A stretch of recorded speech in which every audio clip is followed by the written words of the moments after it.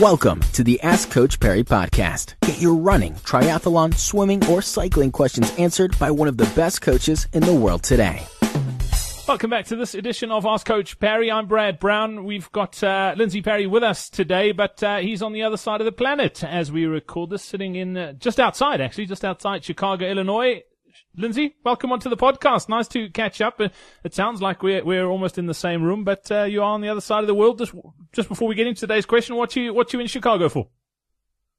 I'm in Chicago for the World Triathlon Championships. Working with one of my athletes in particular over the next 10 days. And yeah, we're hoping to get on the podium at under 23 World Champs with Vian Silval.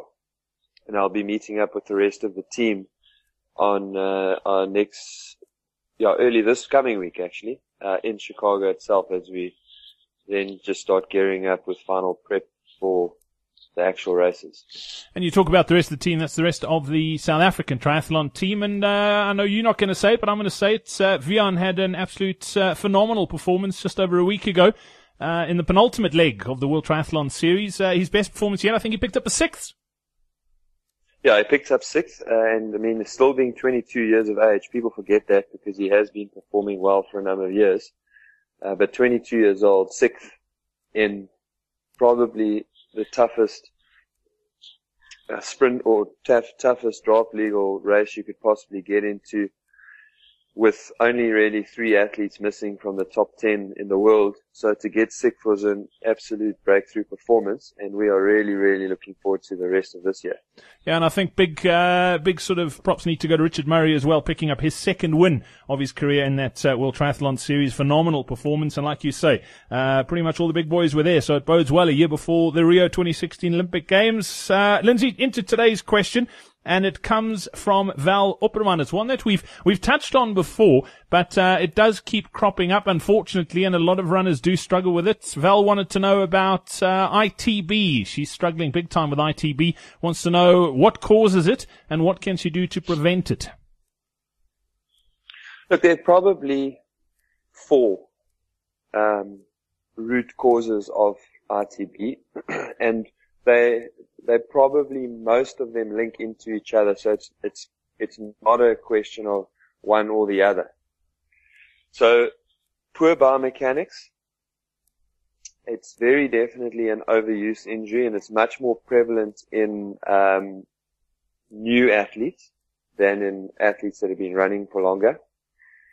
And then the 2 things that are probably at play that are, when coupled with those 2, are inactive glutes and extremely tight hip flexors. So the combination of the inactive glutes and the extremely tight hip flexors comes from the rest of our lifestyles, where we spend a hell of a lot of time sitting, and we sit with poor posture. Now, as soon as you sit with poor posture and you allow the natural curve of your lower spine to go from concave to convex, in other words, you slump forward in your desk, and you don't keep that nice hollow in your back. As soon as you do that, you switch off your glutes.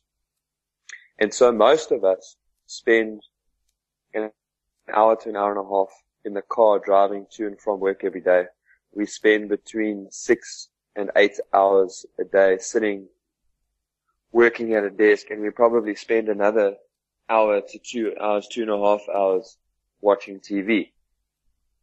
All with varying degrees of poor posture, and though that act of sitting also shortens those hip flexors, because we're sitting in a state where our hips are always in a flexed position. Then a lot of people also do cycling as cross training, and it's really good cross training, but it means we put ourselves back in that position where our hip flexors are very tight, and because our glutes are inactive, and you're supposed to use your glutes a lot in cycling, we end up using our hip flexors a lot while we're cycling, which also leads to them getting tightened. So, the treatment needs to be to strengthen and activate the glute muscles, to stretch and open up your hips by stretching your hip flexors, and then building up really slowly over time. So if you are new to running and you picked up the ITB, or even if you're not and you picked up the ITB, you will then back off your training a bit and slowly build that up again. And by fixing the hip flexor and the glutes, you'll allow your body to deal with your potential compromised biomechanics much better. So that's a long answer for quite an irritating and simple injury, but you do need to attack it from all sides. Otherwise, it's something that can persist for months.